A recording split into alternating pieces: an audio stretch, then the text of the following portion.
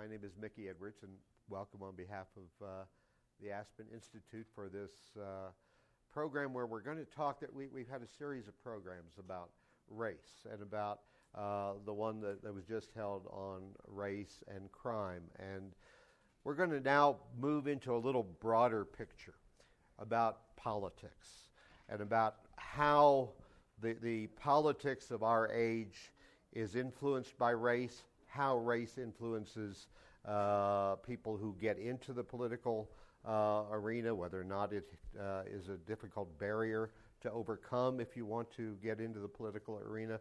We have just two terrific speakers, and I should start by saying we were going to have three. I have to apologize for the mistake in the program you have, because the other panelist who we were going to have, John Chung, who, like Kasim and Kamala, is a member of the Aspen Institute's Rodel Fellowships. John has the enviable job. I mean, you all wish that you had it instead. He is the state controller for California. Yes, and he was coming, and he had to go back because of a court decision about a big payment that has to be made in California. But we do have two people who we have identified in the Aspen Institute as really the rising young political leaders of America. And when you hear them, you'll know why. Some of you have already heard them.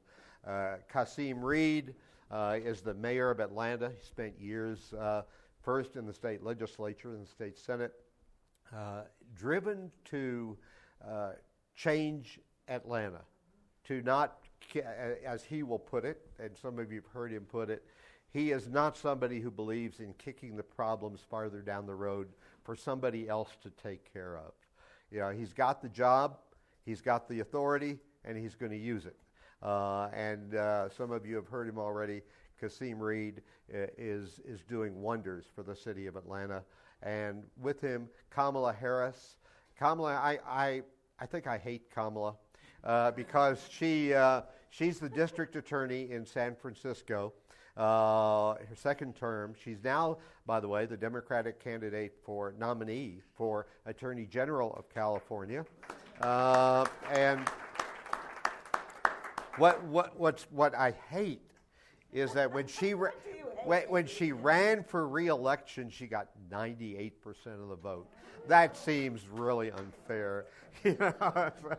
But first DA in 50 years to run without opposition. Yeah, just really, doing terrific work. But what we're going to talk about is race and politics, which is a little broader problem. So I want to start by just posing two general kinds of questions with a little background.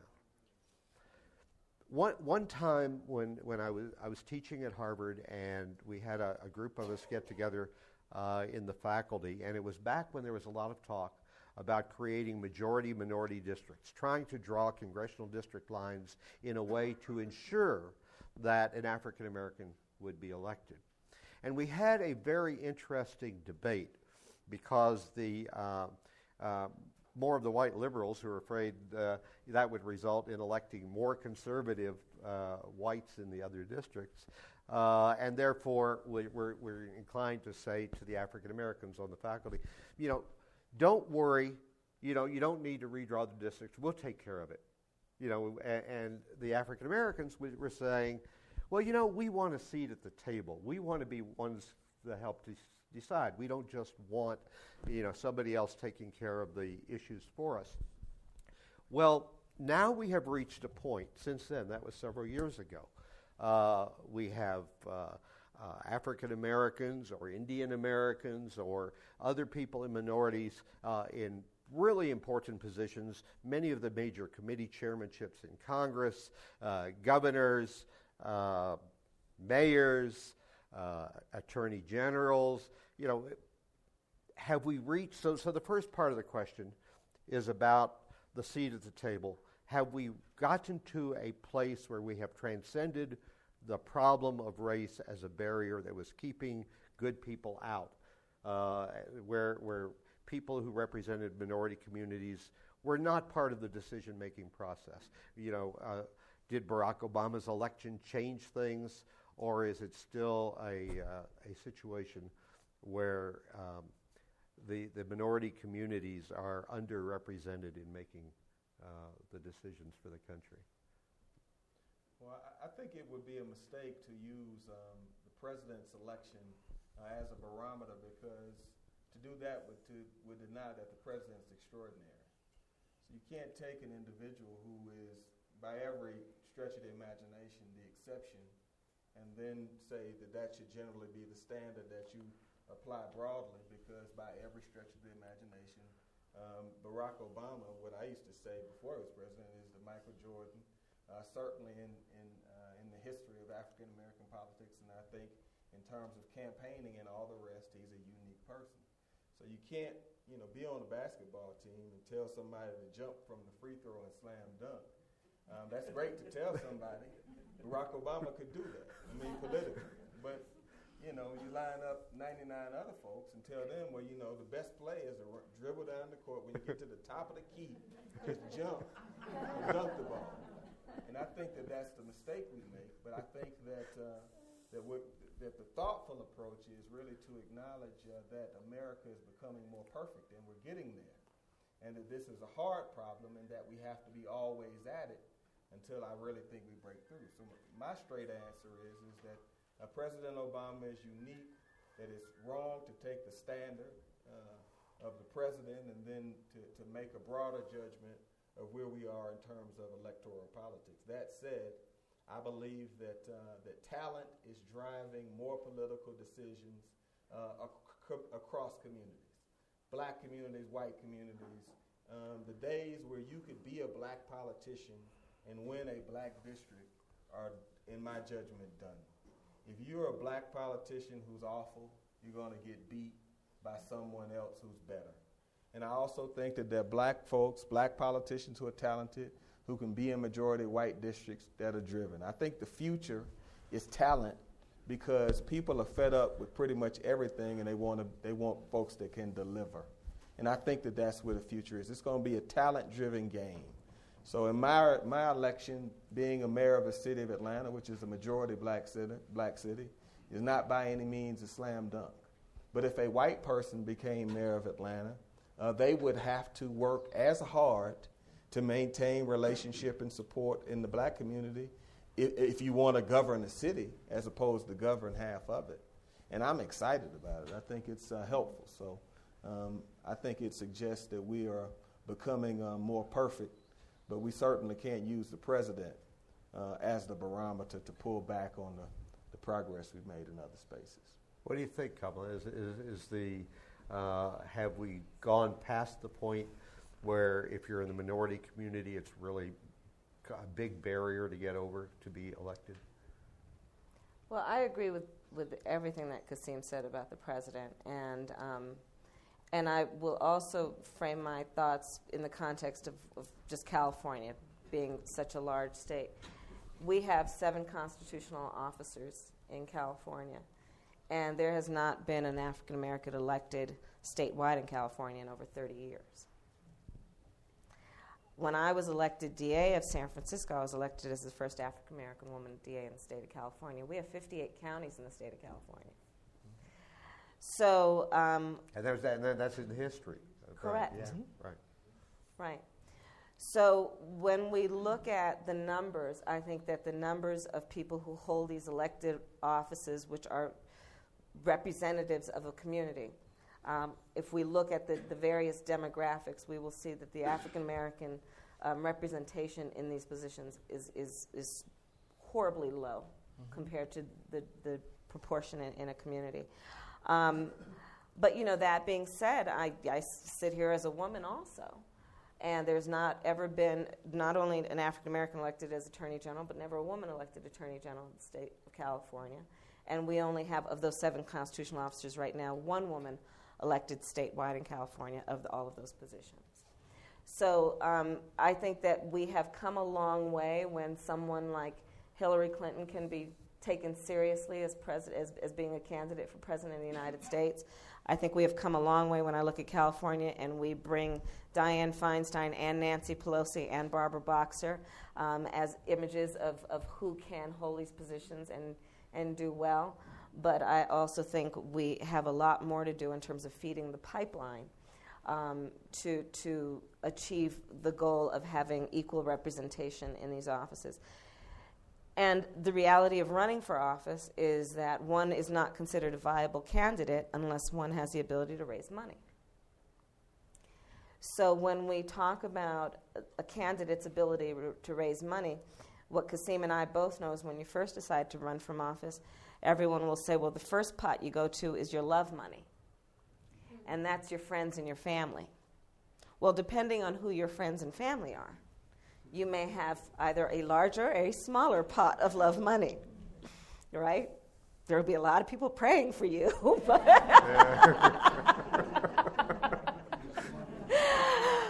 But, you know, you got to also do some other stuff to win office. And so, you know, and so there are, I think, efforts to encourage women, African Americans, Latinos, and others who are not necessarily part of the mainstream of elected leadership to focus on the skills that are necessarily, and one of the biggest ones being how do you raise the money to do it. And to the extent that most of the African Americans that are thinking about running for office do not come from backgrounds that are financial backgrounds, both in terms of their own personal wealth or family wealth or even their profession, it makes it a bigger challenge for African Americans to run for office, and we have to, I think, focus on the need to figure out another way to strengthen their candidacies to be able to hold office. Because otherwise we will not see the representation. You will find, I think, generally speaking, that you know, Kasim has been successful as a lawyer in private practice. He is very well regarded.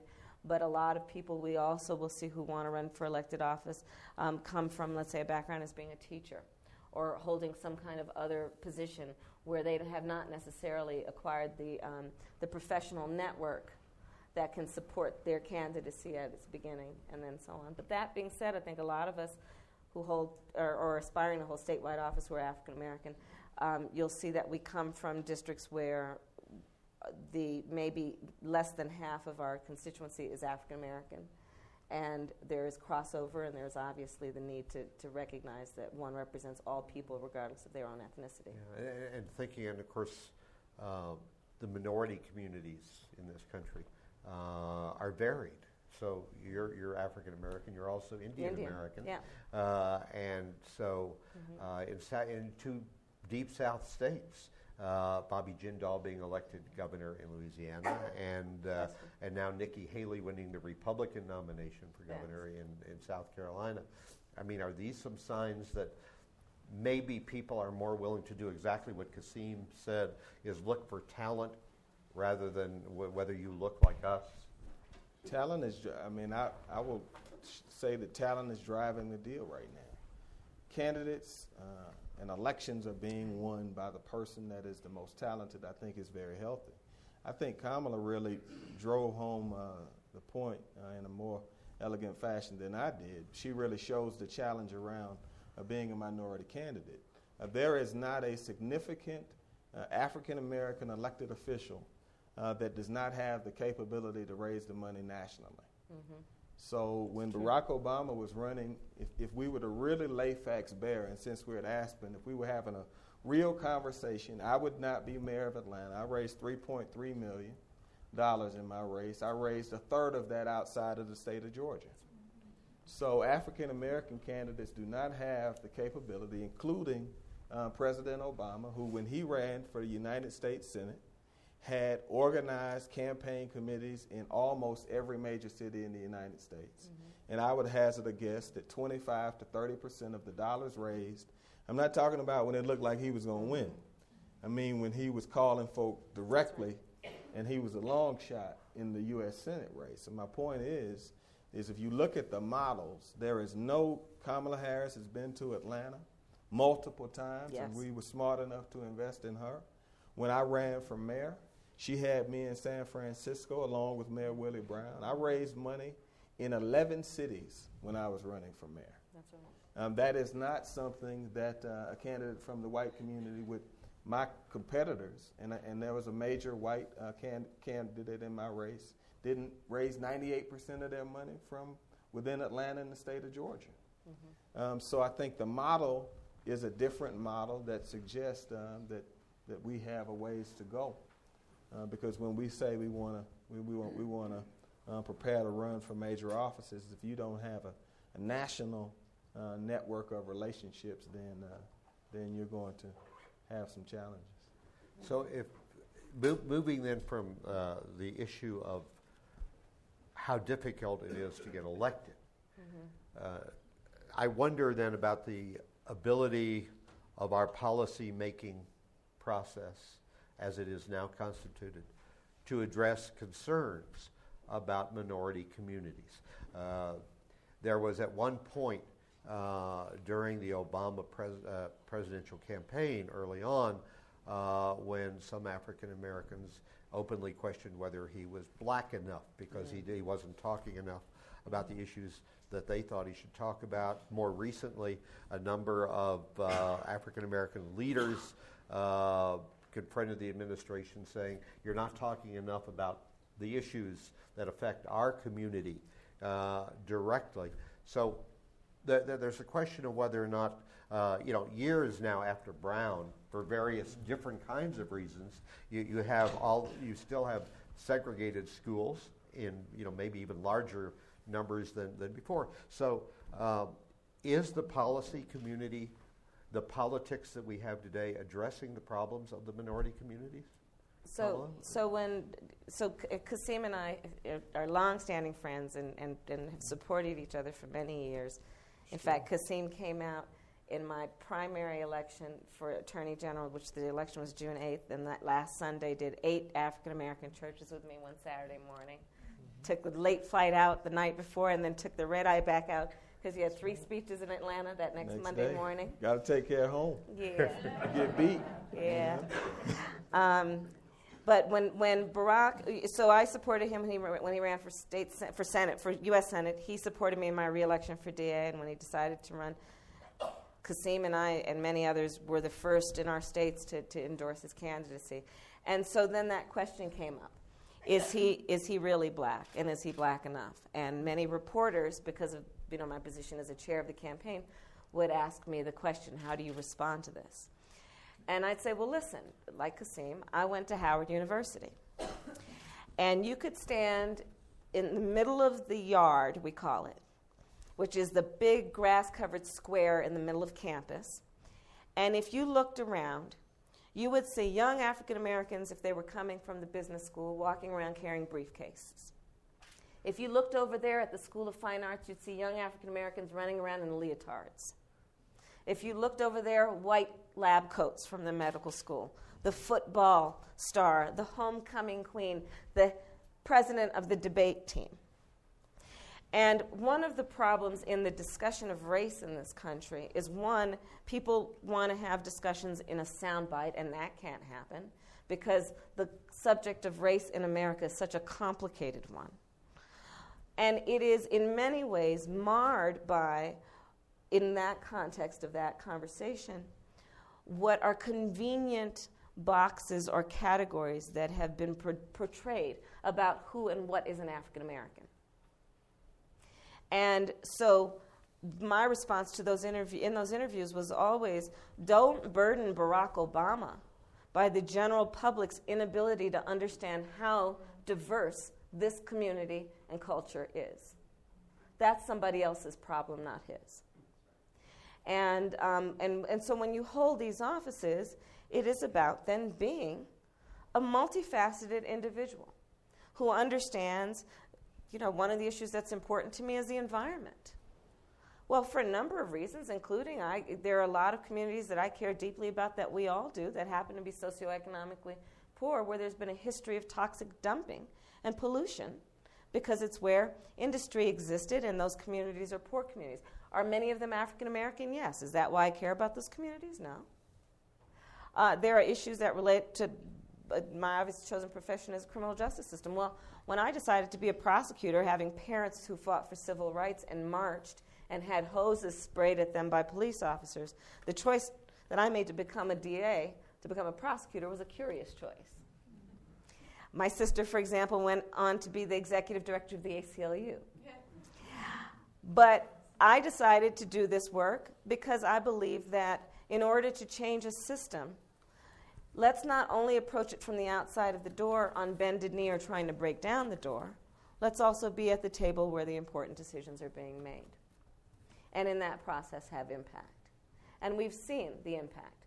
And I've seen an incredibly large number of law students of color in much higher numbers consider a career as a prosecutor instead of what has been the natural expectation or course, that is, if you want to go into criminal law, you become a public defender because that's the way to take care of the community. I think that when you have more and more of us who were born out of the benefits of the civil rights movement, but have also seen and sat there where people were shouting and marching and screaming at televisions and frustrated, and we saw all that, I think a lot of us with our feet in the civil rights movement put our heads somewhere where let's just go wherever we need to go to achieve the result, instead of perhaps banging people over their head on why they should care.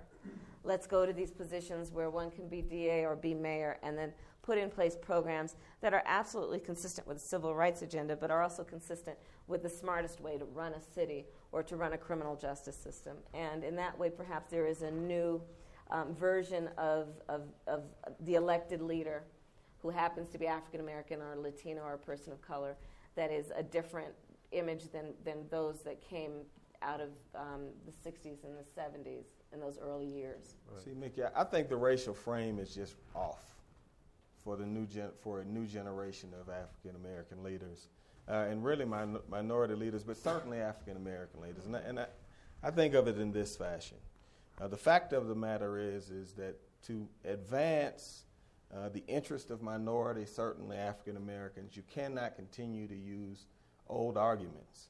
And my conversation about advancing African Americans' interest and minority interest has to do with the strength of the United States of America. Because if you walk into a room and you have the same old conversations about transformation, folks have heard it and we have progressed to a certain point. Now, I happen to believe that there is an interest in making sure that black people do well and that Latino people do well, because it is essential to the overall strength of the country. And the country isn't in a place anymore where it can have large pockets of its population that have to be carried or that have need. We need every single person contributing. And that's really the conversation that I have. Now, I come from Atlanta, Georgia, which birthed the civil rights movement in many ways because it was the home of Dr. Martin Luther King and all of the rest, and Andrew Young and Joseph Lowery, and a long list of people that really stood on the front lines for civil justice and human rights. But when I run for mayor, we have something in Atlanta called sitting time. When I want to do something that is inconsistent with historical civil rights views, like put 100 police officers on the street, I have a zero tolerance for crime and violence, raise the salary of police officers, do things that don't fit within the traditional stereotype of a modern urban leader, I do go explain. Mm-hmm. It's called sitting time. Now, you cannot explain if you want, but I believe in the philosophy of winning. You will pay a price. So a modern politician like Kamala has to understand that while you move African American politics and minority politics in a different direction, you can't just snatch it. Mm-hmm. It requires working at it, explanation, mm-hmm. making your case, taking hits, taking heat to move folks. Because in Atlanta, Georgia, if I have a policy position and Andrew Young stands up and says that that's horrible for working people and poor people, well, guess what happens to me? Right? Well, the fact of the matter is I wouldn't be mayor without Ambassador Young. But I'm certainly very different and make very different decisions than he would make. But I've had no bigger supporter because I'm not crazy and I spend time making the argument and making the case, and that's how you hold your community with you. And that is the gap that I see. I think when you look at Artur's election in Birmingham, Alabama, I mean, folks haven't really talked about it, but here's an extraordinary gifted elected official who completely lost his base for lack of sitting time. Every position that he took, he could have taken with appropriate explanation to make your case. And I like Artur, and I'm not. That's Artur Davis, Congressman. In any way, I think he's a tremendous talent. But I'm trying to give you a specific example of this story that I'm telling you about, where I believe that politics in the black community certainly is going. And I think if we move in that direction, talent and merit is going to dominate, and the country is going to benefit. If you look at the quality of the candidates that are coming through the pipeline right now, it strongly suggests that this is happening. Think about your questions. I'm going to ask one more question, and then so what I'm hearing from both of you is that, in a way, that there's not this hard line of separation between the way people in the minority communities and the white community are seeing things and dealing with things, and some of that division is gone, which means you have the same problems we have.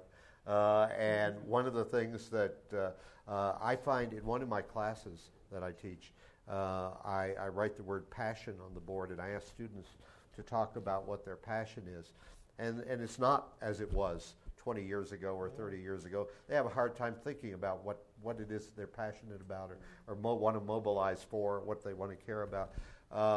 So I mean, there was a really great African-American turnout for Barack Obama. But was that a one-time thing? You've already said he was a superstar. In the white community, it's really hard to get young people knowledgeable about government, knowledgeable about civics, committed to working for community betterment. You have the same problem. How do you turn it around? I think that's just an easy excuse. In my election in the city of Atlanta, we had a runoff, and I came in second place in the primary and won the runoff. And in the runoff, for the first time in the history of the city of Atlanta, we had more people vote in a runoff than voted in a primary. Never happened before. My point is this: you just can't listen to this stuff. I mean, I'm a big will person, and I believe that at this point in time, when you make a decision to give, you lead, and you have to challenge these views. And we implemented. We used a number of people from President Obama's campaign. Cornell Belcher, one of his posters, was my poster. The turnout operation we hired, and we didn't have the turnout, but the president did. But we did very well. We did more than we did. So I mean, I take this position that it is really about inches for us. That's why I wanted to be by Kamala's side. I knew that she was going to win, but I wanted to win by a lot. I mean, I literally do. Bill Clinton had one of the best quotes. Bill Clinton said, "If you can win by a ton, win by a ton." Because when you win by a ton, the things that you ran for, you get to do. You get to push. Yeah. And when you win in these, when you put all of this, I'm from Georgia, so we might be a little slow, but when you do all these fancy things, I just believe that it really slows you down a bit. We've noticed you're really slow. Yeah. See, Kasim says he thought he knew I was going to win. There's another saying Bill Clinton has, which is you either run without an opponent or you run scared. Yeah.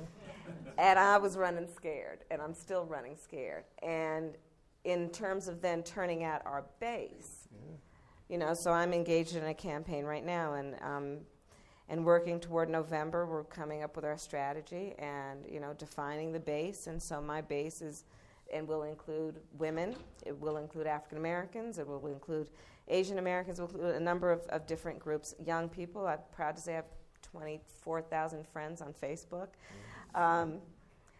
But in turning out the vote and the base, what happens in a campaign, now here's the inside conversation. That's not a pretty one. So we talked already about the need to raise money. That's the only way you can become viable and win, especially when you're running statewide. In California, it costs $2 million a week to talk to people on television. And because election day is no longer one day, it's 30 days because of early voting, and you want to talk with people a couple of weeks before they've made their decision, 6 weeks on TV, you can do the math, right? So, and who can raise $12 million? So resources are scarce. So then the inside conversation in a campaign is a brutal cost-benefit conversation. What's the cost of talking with this population versus the return on investment, meaning are they going to vote? Are they likely to vote? Do they historically vote? With limited resources, and we have to treat in kind of the state with a scalpel, let's pick who we're going to talk to based on high-propensity voters. And I have consistently in my campaigns had conversations with my consultants where I say, listen, first of all, these communities that are low-propensity voters are excited about my candidacy and will vote for me. 2, it is very important to me that in a campaign, our focus is recognizing there are 2 benefits to the process. There is obviously the outcome, the win, and hopefully winning huge. But there is also what I think can and should be done in a campaign, and Barack Obama's campaign did this, which is empower communities. You know, by turning people out to vote, you empower them, both because they have then heard something that lets them know that they matter. And when they turn out in great droves, the next election cycle, perhaps the pundits will say, oh, well, you might want to put some resources in that community because they actually do vote, right? Because the reality of it is that, you know, every candidate running for office has a pollster. And you know what that pollster does in the beginning? They go out and they tell you what the electorate believes is important, as opposed to you having your own idea of what's important. And hopefully there's some match between the 2. But often, the people who will be polled are the high-propensity voters. And so then the candidate will wrap their message around what that constituency wants to hear. Well, look at the cycle we've got ourselves in. And so part of what I know that, this is what we did that last Sunday, and I did it for many Sundays, where California's African-American population is maybe 6%. But every Sunday, I'd go out there. I didn't see any of my 6 other opponents at the black churches. And I'd do 4 or 5. That last Sunday, we did 8. Going and talking with the congregations in those churches about the issues and getting feedback from them. And, you know, that was human capital and the expense of me doing it. And it was about also saying to my campaign, look, we're gonna outreach, and hopefully we're going to also recognize that we have to then craft our message to this group and craft our priorities, policy priorities, to this group as well. But it's a challenge. It's a challenge because, again, this is all connected. You empower a community to believe it counts. It will vote. It will participate in the electoral process. And in doing that, it will also hopefully encourage members of that community to know that they can be part of the process and think of themselves as viable candidates. And this is where role modeling and mentoring, everything that we've done with the Rodell, the Aspen Fellowship, and other similar programs become important, because Kasim had, Atlanta politics are so wonderful for African American elected from around the country. And we all go there. We all go to Atlanta. Because since the days, even before, but of the civil rights movement, there has been a structure in Atlanta that is like a womb. And you go to Atlanta, and they say, come in. And write checks. We will write you checks. We know we're going to write you checks. We know, and we're going to sit down, and we're going to talk to you about, are you doing this, and know you have a place in Atlanta. And that's a wonderful thing, because for someone to run for elected office, you need to believe and you need to know that there is a community that supports you, that understands your experience in life, understands your purpose for doing your work, and says, not only will I pray for you, but I'll write a check for you, and I'll do everything that we need to do to make you politically viable. And but all of these issues are interlinked. And for candidates like me and for Kasim, and you can even read it, which I have not yet had the time to read Game Change, but I'm told even there is a conversation about what the president experienced in fighting with his own campaign to say, let's focus on the African American community. Let's focus on some of these communities. Do we have staff that reflects, are my top staff people in any way connected to these communities? I'll tell you, that's another inside piece about hiring campaign staff. The people who have the most experience and who have successfully run statewide elections are, generally speaking, white men. And it's because that's just it. And so in my campaign, for example, I've been very adamant that we have to hire on paid staff women and ethnic minorities. And so, yes, I know they won't have the top-level positions because they don't have the experience, but where are they ever going to get the experience if we don't reach out to hire them? And I've heard from people on my staff, well, I don't know any. Well, that's right. Go outside your Rolodex and your comfort zone. Let's find them and involve them. Let's mentor young people in a way that encourages them to run for city council and one day run for mayor of Atlanta and DA of San Francisco. But there's some good maturity occurring. I mean, it is. I mean, when Kamala was in Atlanta, Ambassador Young was at the first event we ever did for Kamala. Yeah. So there is some maturity occurring. But I mean, I will share with you the most profound moment when I was running for mayor, probably one or two, was I was in a fundraiser in Chicago, and was losing at the time, and Ambassador Young called me, and I stepped outside of the fundraiser, and he said, "Where are you?" And I said, "I'm in Chicago raising money for the campaign to keep it going." He said, "Well, this is the number by my bed." He said that whenever you can't sleep, I want you to call me. Yeah. So he said, if you can't sleep, I don't want to be asleep. Now, he said, I used to do that for Martin. So I'm a 40-year-old guy, right? And it was brilliant. I mean, I talked to him about it now because he did two things. Yeah.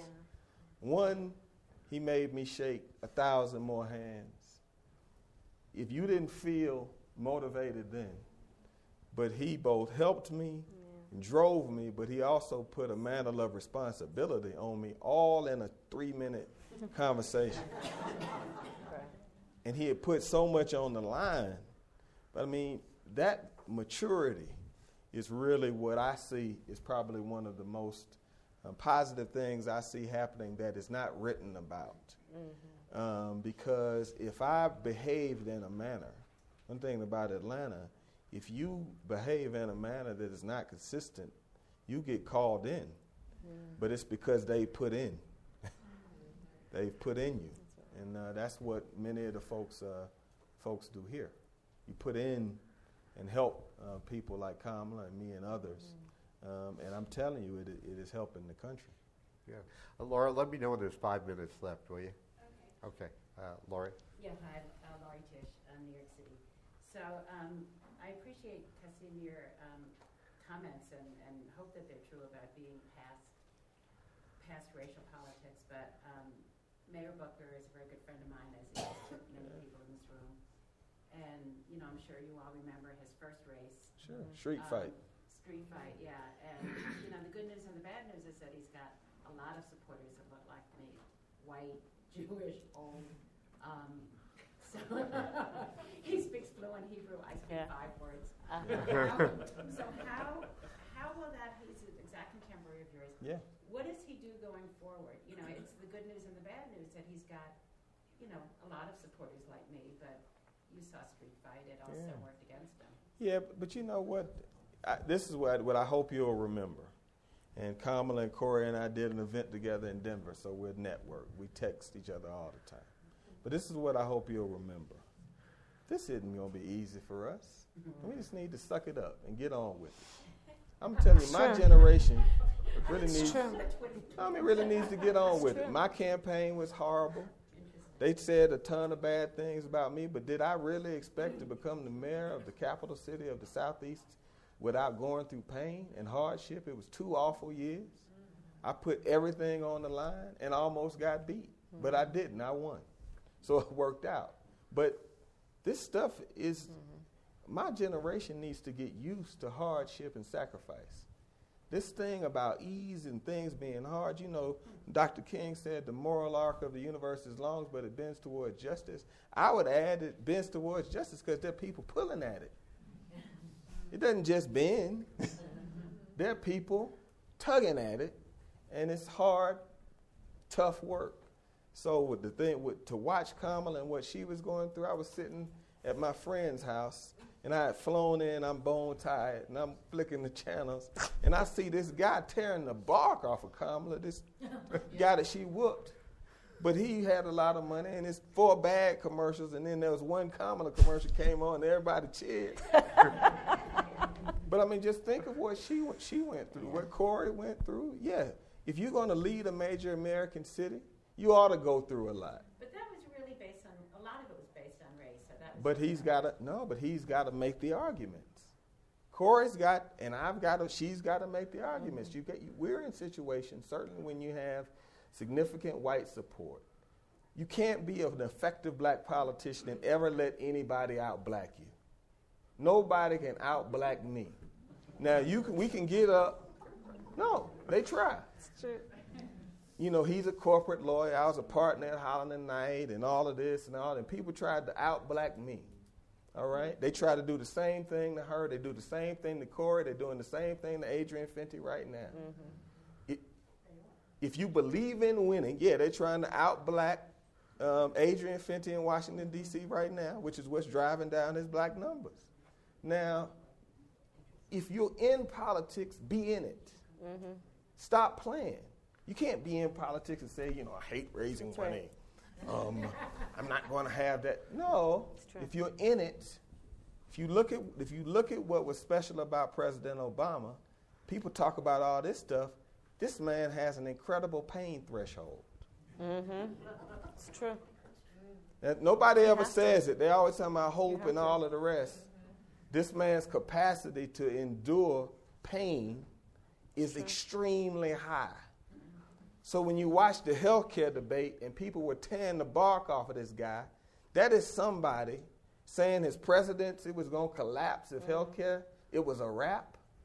And this guy is functioning and calm to the point that people think he's a Martian or something. But if you watch his speech, if you ever want to see something, watch Barack Obama's Martin Luther King Day speech in Washington, D.C., which is one of the rare moments that you ever see the toll that it was taking on. It was amazing. So, I mean, when I say to Corey and all, get over it. If you want to lead and understand that this stuff is hard and it ought to be hard because we get to do incredible things when we get in office. And my generation is not being called to sacrifice in the manner that we need to be sacrificing for where this country is right now. We haven't carried the country through World War I, World War II, Vietnam, Korea, the civil and human rights movement, moving people out of Vietnam, and we walking around complaining. It's unbelievable to me. It is unbelievable. But nobody's asking us to do it. And nobody's making the argument for it. Yeah. Thank you. I'm sorry for the long answer. Okay, go ahead. Yeah. Sorry, I need to give you a bit of context for my question because I'm not from U.S., so this is mainly. No, well, welcome. So I'm from Europe, and I belong to Roma minority, well known to you as Gypsies. Yes. And we are originally from India. Yeah. So it's very interesting to me to learn how you switched from race card to talent card when it comes to electoral politics. But we are not at that stage. So I wonder, I'm just asking to move a step back from your generation toward, 30, 40 years ago, whether race card was the only one for your community to prove that you have a talent, and then you can play a talent card. Yes. Don't copy our game. I mean, play your game. There are great examples. The civil rights movement is new. It came from the work that Gandhi did. Wasn't rocket science. There was a model that was developed that said that we're going to do things in demonstration that most centrist Americans are going to see at home that are unacceptable to them, and then we're going to impact the people at home, and they say, that's not okay. And that's really why the march across Edmund Pettus Bridge and all of the demonstrations were so bad. And that's why the punishment that Dr. King and all of the rest took was so horrible. But it wasn't about the person that was hitting them in the head with the base bat. It was about the person that was at home that said, this is not going to happen in my country. That's what forced the country to move. Don't let someone else's game, in my judgment, influence what is happening, prevent you from using a model that might seem older or outdated. So maybe the model that Kamala and I are talking about right now isn't your model. But try them on. See if they fit. But the Kingian model was the Gandhi model. Mm-hmm. It was just modernized and updated, which, in my judgment, for most African Americans is no longer the model of the future. But for where you are, certainly gypsies, that may be an appropriate model because the world may need to see how inappropriately you're being treated. And that might need to play out more, which is what the world needed to see what was happening to African Americans in a powerful way until it became so disgusted that it says that's not who we are. And truly, the first wave of these leaders were born of, supported by, and came out of their own community. And because there is something to also be said, I don't necessarily agree that we're at a post-racial. I don't agree with that. I don't agree with the term. I don't agree. It's just it is something we absolutely must aspire to, and we are definitely closer to it than we were 30 years ago.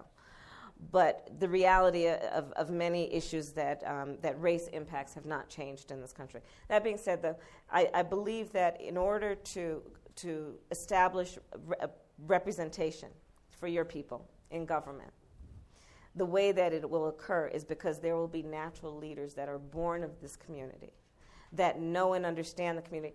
And to Kasim's point, on a number of levels, both when he was talking about nobody's going to out-black him, it was about the sit-down. You have to stay true and honest and real with your communities, all whom you represent. But initially, the community that you represent that lifts you up. And basically a race card. But I don't agree with the term race card because it does oversimplify it, and it suggests that your race is to the exclusion of any other issue. And that's not what I'm suggesting. What I'm suggesting is that it is often the situation that the communities that identify with you, based on your life experience, based on some emotional pride they may have about your success, will definitely be that community that nurtures your development at its initial stage. And then one must advance and become more learned and sophisticated about all the communities that deserve representation. There's an equation in politics where generally they'll tell you that for any of us as candidates and elected leaders, you're going to have the 10% that will be with you whatever you do, and the 10% that will never agree with you whatever you do. And then the battle is always for the group in the middle, right? And there is something to be said for having political capital. And it is often the case that the people who will come and shout at an injustice that has been waged against you will be the people who feel some sense of emotional connection with you. And often it is those people who identify with you. For me, because I'm a woman of color, for whatever reason. And that is a reality of it in terms of the role that race and gender play, especially if during the course of your career and especially a campaign, opponents do something that is clearly meant to push the button that is bringing up the gender point or the race point in a way that is not legitimate and not connected with the important issues of the office. And it still does come up, though. When I ran for DA, my mother, she said to me, because there'd never been a woman, she said, Kamala, be clear that there are still 2 jobs that people aren't ready for a woman to take on, despite the role that women play in the home. One, the role of keeping you safe, and the other of handling your money. Just Even though, of course, there's the tigress and the woman is controlling the budget. There are other, when it comes to race, the same thing is true. Are people prepared for the idea that their top law enforcement officer will not be, who the standard has been for centuries in this country? I think people are open and willing to that, but it's not their default position.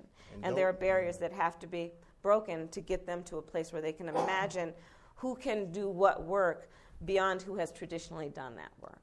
And do not get tired. Yeah. This being a minority thing can really make you tired. Yeah. You can this whole true. big push. But do not get tired. I mean, this is very important. Yeah. Don't get tired because you're trying to do something that is big, and it's going to take a lot of you. And don't get tired. Frederick Douglass is my guy in terms when I think about historical figures. He is my guy because for a period of time in Frederick Douglass's life, his job was to prove that black people were human. Yeah. It's literally, he spent his time as an example. That's right? And Abraham Lincoln said he was one of the most meritorious men that he had ever met. But he spent a period of his life literally being an example that you could socialize and have black people around you without anything harming you. Right? And I'm the mayor of Atlanta, and I'm complaining about what? Lady all the way in the back.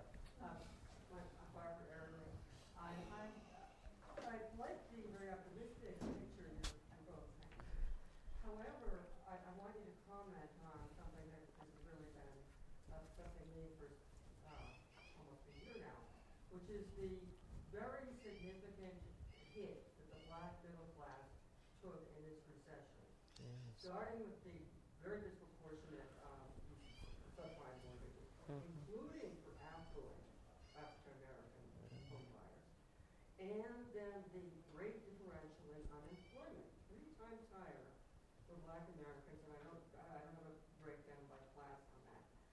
But it's also true that unemployment is worse for most black Americans because of the wealth gap that already existed between them and white Americans.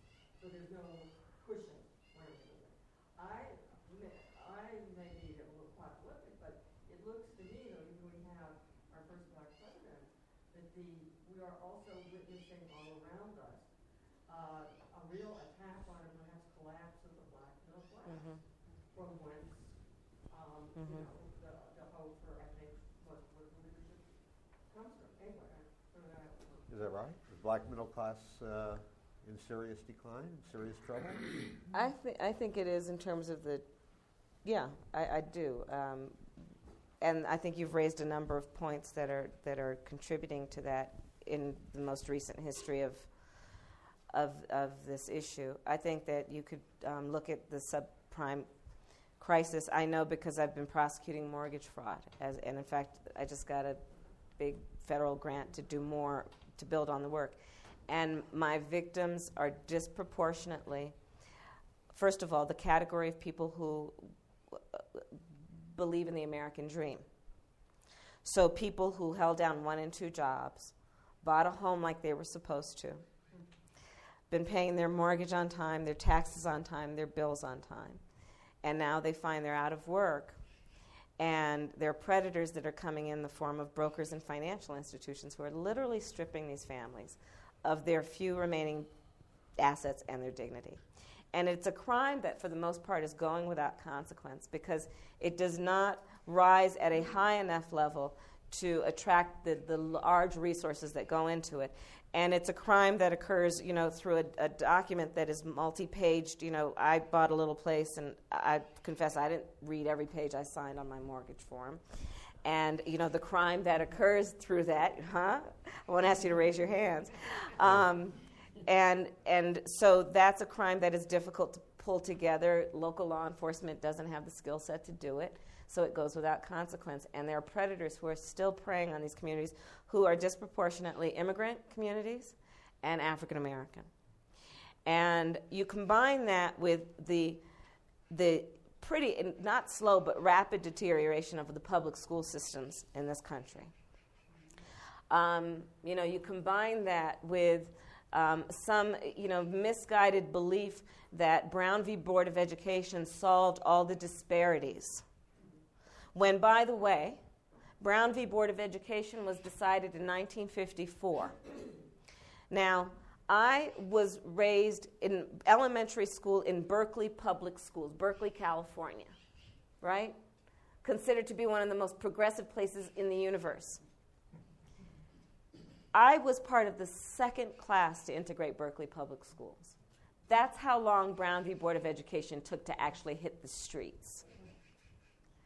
And then we have decisions that say affirmative action and addressing disparities is a thing of the past because we're living in a post-racial era.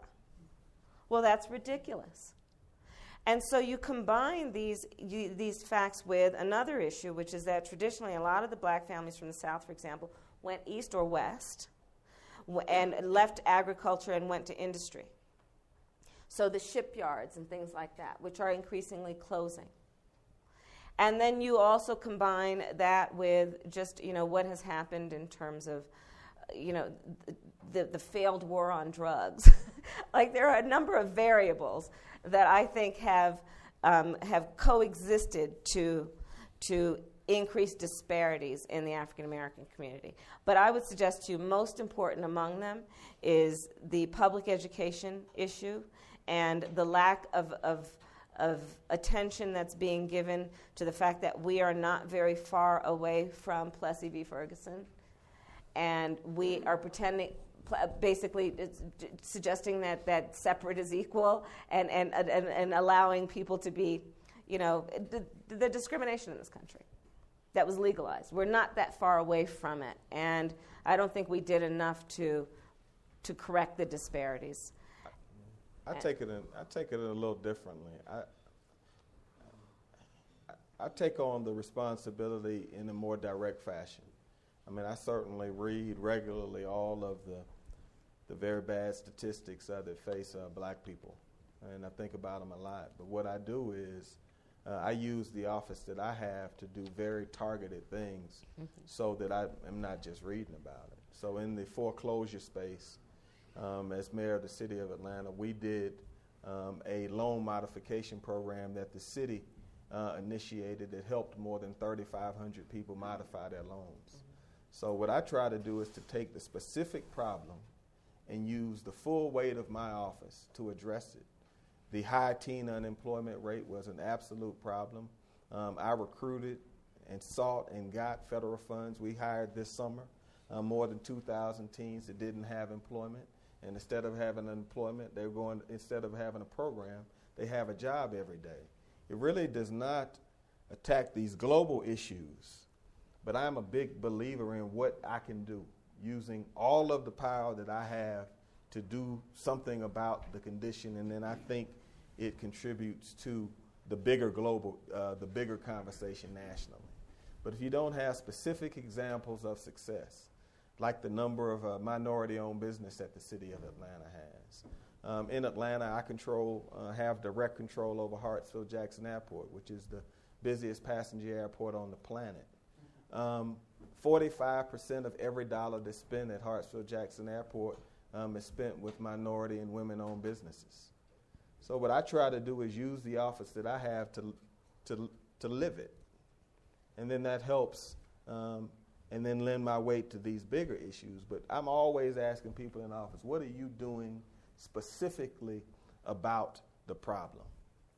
And then what keeps me awake at night is the bigger issue that I think impacts all of the issues you raised when you're sitting back and thinking about the country.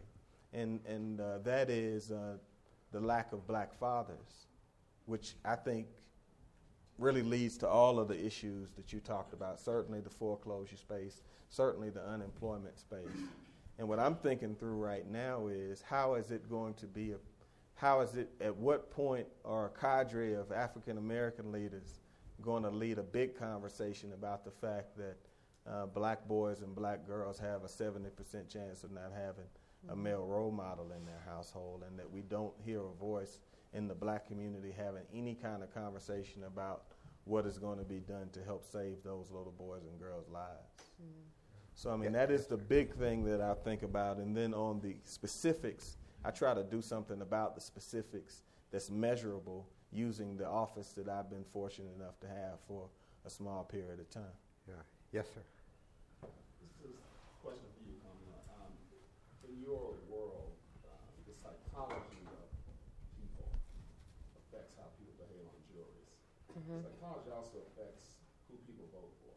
Mm-hmm. So I'm wondering if there are any lessons that we can learn from your expertise on that side of the world that may have some relevance to what kind of candidate people like, how race impacts that, et cetera. It's a great question. I often think about it that way, that voters are like jurors, and certainly running for office is like being in a really long trial. As a prosecutor, you have to believe in your case. You have your day set out, and sometimes, your witness does a really good job, and sometimes you just, oh my God, I don't know if we're going to make this thing. And you just go at it day after day, wake up and keep going. You have to believe in your case.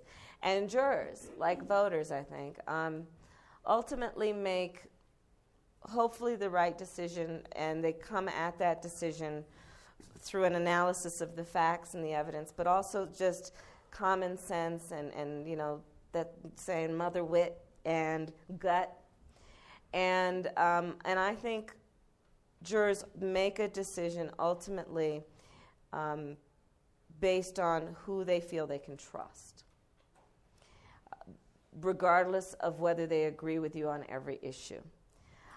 I think that Kasim is right that it is about rolling up your sleeves, and you've got to go to community meetings, and you've got to be accessible to people so they can feel you and they can hear you and they can understand why you think the way that you do.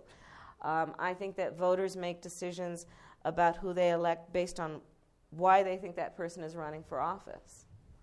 And so they will elect someone who they believe is taking on the office because they are optimistic about their ability to effectuate change, and will re-elect that person even if that person has fallen short of ending world hunger, because they believe that person is motivated by the right goal.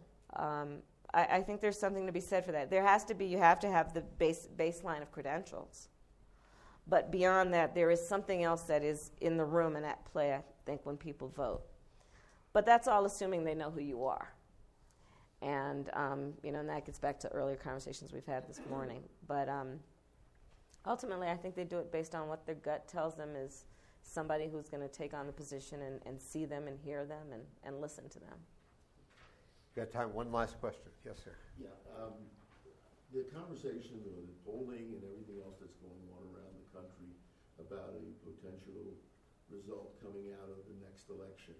Mm-hmm. I've listened to it, I hear it, etc. I've never been as quite taken aback as I have been since I came to Aspen, where I expected a more liberal slant and found an enormous amount of people, Democrats, independents, speaking about a different position than the president. What is questioning me is if there is a substantial rebuke in this election, what will that do to the progress that is clearly taking place throughout the country in the African American community? Is that going to hurt? Even though I don't think it has anything to do with his ethnicity, but with his policies. But if it happens, that's going to be what the standing picture is for the next 2 years.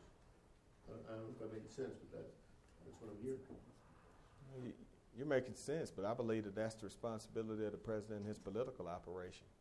And for whatever reason, they're not making adjustments, in my opinion, that need to be made. And I support the president in an unwavering way because I believe that he has done extraordinary things. But at the end of the day, you can never stop playing the inside game. Just because you're playing chess doesn't mean you can stop playing checkers. And on the political front, you can be so sophisticated.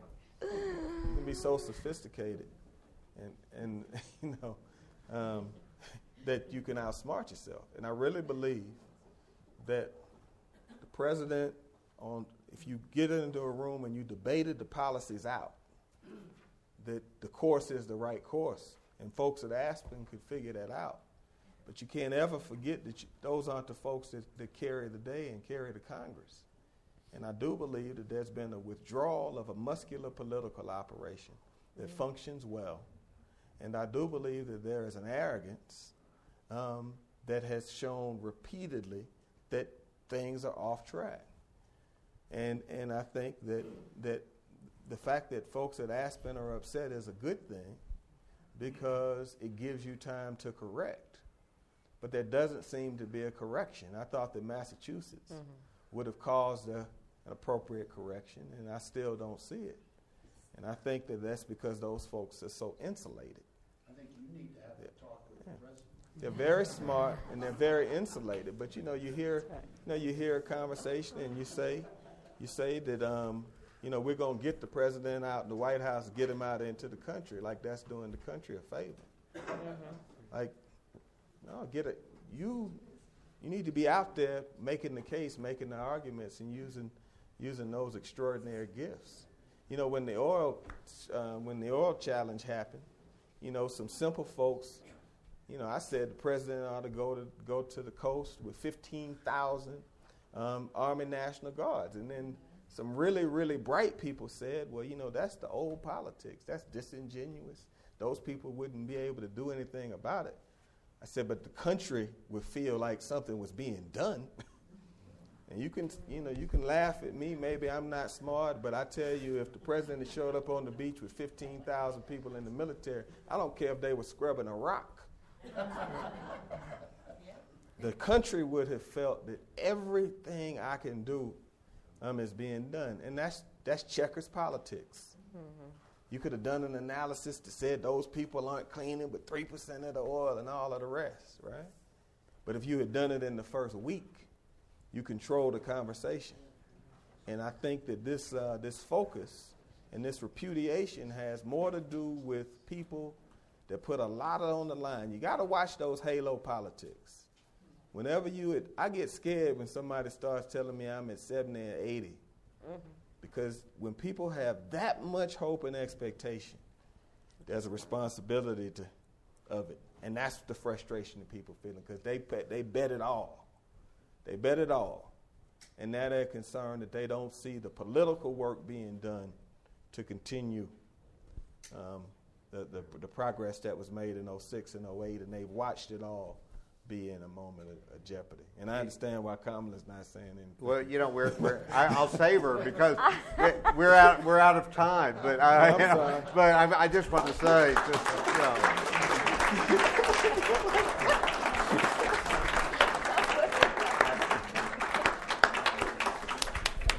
I just want to say that Kasim and Kamala make me feel better about American politics.